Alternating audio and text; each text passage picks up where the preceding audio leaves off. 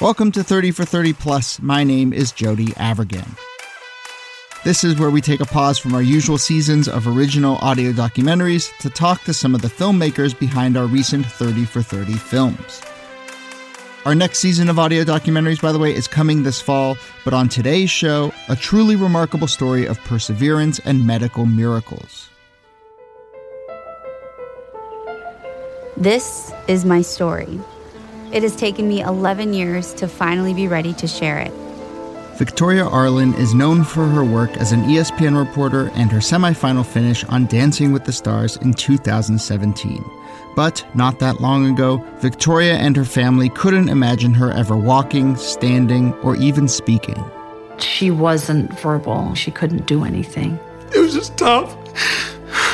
I didn't want her to go through that. Locked In is the title of the new 30 for 30 short film about Victoria. It takes that title from the syndrome that left her incapacitated after coming out of a 3-year vegetative state. The film documents her odyssey from young Olympic hopeful to paraplegic and all the way back to Paralympic gold medalist in 2012. And I just looked and I saw my family. This was a collective fight that got us here. The film is directed by Alison Elwood, who has worked on films about the band The Eagles and the fall of Enron. Alison, thanks for taking the time to chat about Locked In, and congratulations on this new film. Thank you so much. Thanks for having me. So, this film really takes a big journey, and it ends in a very different place where it begins, and we'll talk about that journey and so forth. But let's start a little bit with this notion of locked in and this locked in syndrome. Can you just try and describe what life was like locked in this way? Wow. I guess it's really just imagine your mind being awake inside a body that's asleep. I couldn't even move my eyes. I was locked in with no voice to tell anyone that I'm still here. Victoria describes staring at the ceiling for long periods of time and, imagining the different things that you can start seeing in that ceiling when you stare at it long enough. She had no control of where her eyes would be looking. She couldn't make eye contact with any of her family members to tell them that she was there and she was awake inside. Within that state, there's this really interesting dichotomy between, to the outside world, Victoria kind of looks the same. There isn't much change, but Victoria seems to be undergoing a lot of different stages of this and levels of locked-inness throughout. Did you think about that kind of divide between the inside and the outside world that she was experiencing? Yeah, that's one of the things where, because she grew up on the lake and she was such a strong swimmer and water was such a big part of her life always, one of the things that she described to me repeatedly is that she would go places in her mind, that she would mind travel. When things got really bad, I would take myself back to the lake. But every time my mind would find peace, another seizure would interrupt it. So she would take herself back to the lake, and it would be a very peaceful place for her. But then when the seizures would come, it would be suddenly a very violent place. So we started playing with the metaphor of water, both as a place of peace and a place of terror for her, because she was trapped, and she repeatedly told me it felt constantly like she was drowning. This is obviously a sports story in that she becomes an incredibly accomplished athlete, and early on in her life was on a path to becoming an incredibly accomplished athlete. But I wonder if there's a connection between some of the lessons that she learned from sports when she was young, and is there any sort of perseverance or will or any of those things that really carried her through when she was locked in this state for all those years? Well, she was always, even as a young girl, a very, very determined young girl. Even when she was very small, like 5, 6, when she first started realizing she had Olympic aspirations as a swimmer. When I was in kindergarten, I was asked to draw what I wanted to be when I grew up. Other kids drew themselves as firemen, police officers, and doctors. I drew myself as an Olympic swimmer with a sparkling big gold medal around my neck.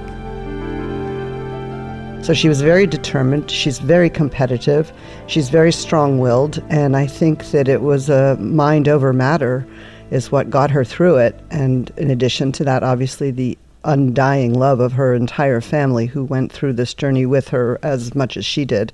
certainly her brothers who are remarkable forces and help her get through it. But I would also imagine that being one of four, the only girl, having three brothers who are constantly kind of like, it seemed like a rough and tumble kind of house. I mean, there must have been a sort of element of toughness that she learned from that too. Sure. She was always playing with her brothers, would always keep up with them. Cam jokes that they had to keep up with her. We were trying to keep up with her.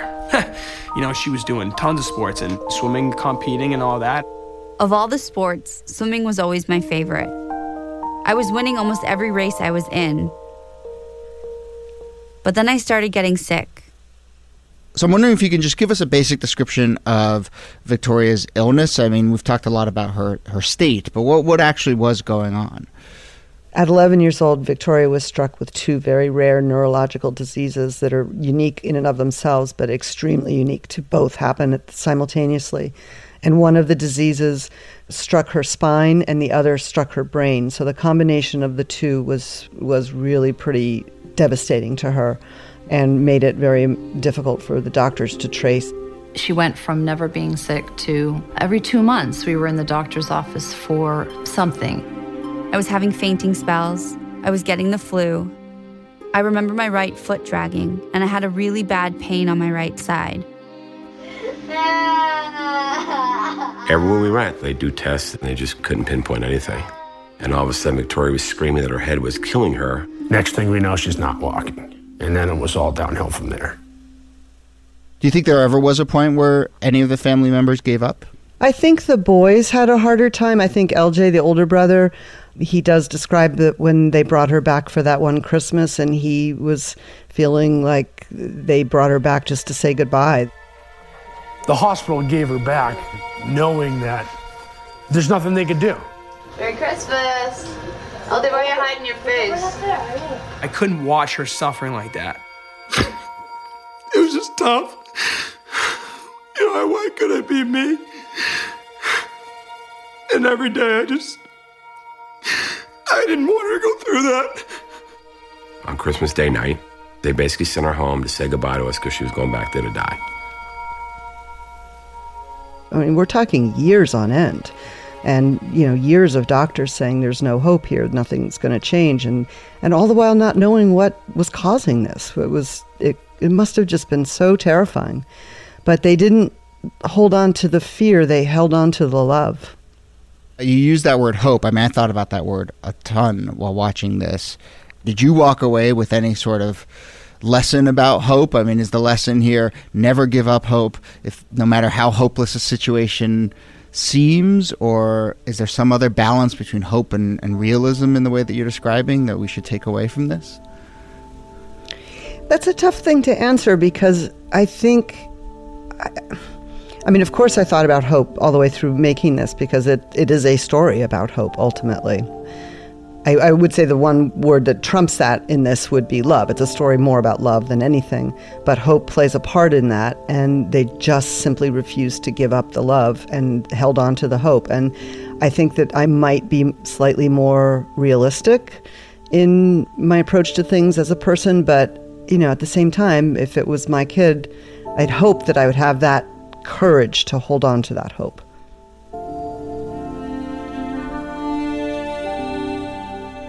After the break, with her family unaware of her consciousness, Victoria finds an unlikely connection to the outside world and begins her remarkable journey to recovery.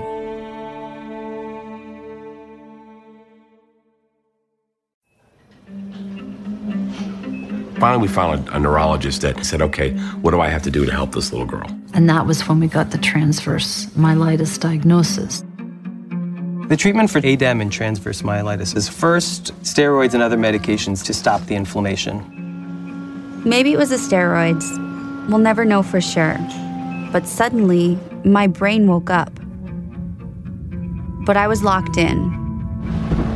It was like being trapped underwater, trying to reach the surface where my family was.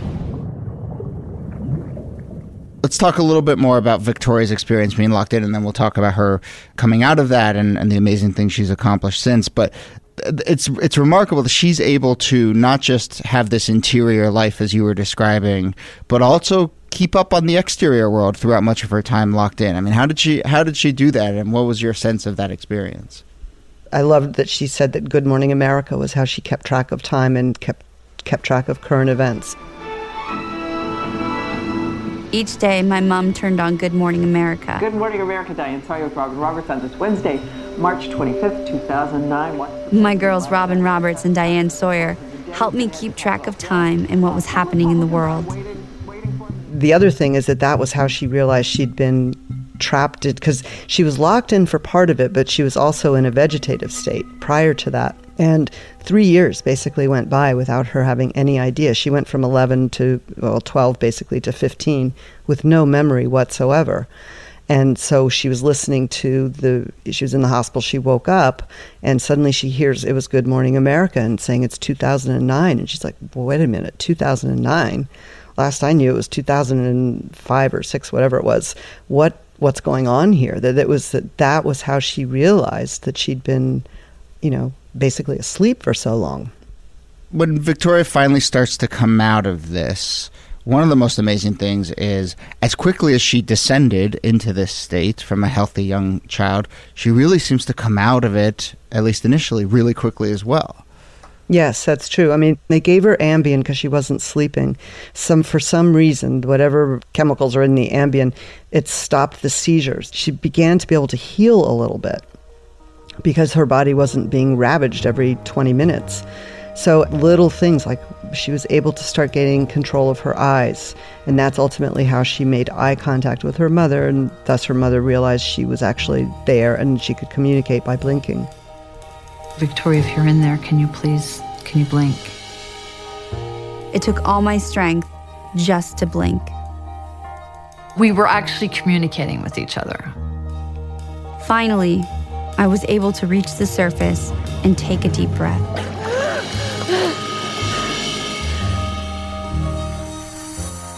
And then, can you just describe, after she emerges and is still paralyzed, that would be a remarkable end to this journey right there. But it continues and goes to just kind of stunning heights. Yeah, it's pretty remarkable. She was paralyzed, and they got her back on the ice because they were a very athletic family always, and she loved this, the ice sledding. And so that was helpful to her, and she started to really exercise her arms. My love of sports was a huge motivator in my healing process. Larry, stop! She's in the middle of the ice, just smiling from ear to ear. Victoria, hi! But she was terrified of the water. We knew she was a swimmer, and we knew she could swim, and she just never would do it. She was too scared of the water. And finally, my brother and I, my mom wasn't inside, wasn't looking, we decided to throw her in the water. I was completely traumatized, but they ultimately kind of got me over that fear. From that day on, she always wanted to go in the pool. It was like having Victoria back, and that's when it really set in that she's back. Then she realized that was a place where she truly did feel safe, and she just started building her strength. And then she just said, you know what, I'm going back to my original dream. I'm not, just because I'm in a wheelchair doesn't mean I can't live out my life the way I dreamt of it. And she starts practicing, and then starts getting stronger and stronger and stronger as a swimmer. And next thing you know, she's on the Paralympic team.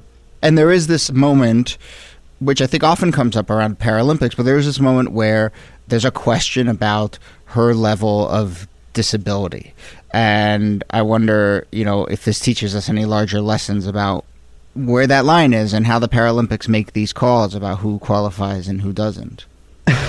I could actually talk a lot about that, but I think Please do. that it's, well, no, you know what, it's such a political issue. What we don't get into in the film is that she was later disqualified from the team, simply because she had been told that there was a possibility of her being able to walk one day. And based on that, they said, you cannot be on the Paralympic team anymore. And one of her brothers described it. It's like someone who has cancer, and you say, you know what, you might beat that one day, so technically you don't really have cancer. And it's like crazy. So they kicked her off the team. And, it's an element we don't get into in the story, but it was like this poor kid, every time she gets knocked down, she gets back up and refuses to give up, fights her way through, and then gets struck down again. However, I think because of that, she then poured every ounce of her energy and hopes into walking again one day. Victoria's story is pretty well known, but I mean, I, for instance, didn't know the scope of it and had this experience of just as she's progressing and more and more accomplishments come her way. And it's just remarkable. Can you just give us the sum total of remarkable things she's accomplished, just so we kind of have a real understanding of this? Well, she goes from being, locked in to finally getting out from, freeing her mind and then her body from this incredible trauma that she'd been through with these two diseases, to learning to swim again, going to the Paralympics, winning 3 silver medals, 1 gold medal, and then that's not enough. She still has to keep pushing herself. She learns to walk again, and then to continue to go on from there to work for ESPN and Dancing with the Stars. And if you were to write it in a feature film, I'm not sure you'd believe it, but truth is stranger than fiction. Early in the film, we learn that one of her dreams, I think it was in kindergarten, she drew a picture saying, I'm going to be in the Olympics someday and win a medal. Do you think if she had not experienced this, she would have won a medal in the Olympics? Knowing Victoria the way I do, yeah. I do think she would have won a gold medal. The motto that has gotten me through this entire ordeal is face it, embrace it, defy it, and conquer it. Alison Elwood, thank you so much. And the new film is Locked In, and everyone should go check it out. It's really kind of a special little film. So thank you so much. Thanks, Jody. It was great.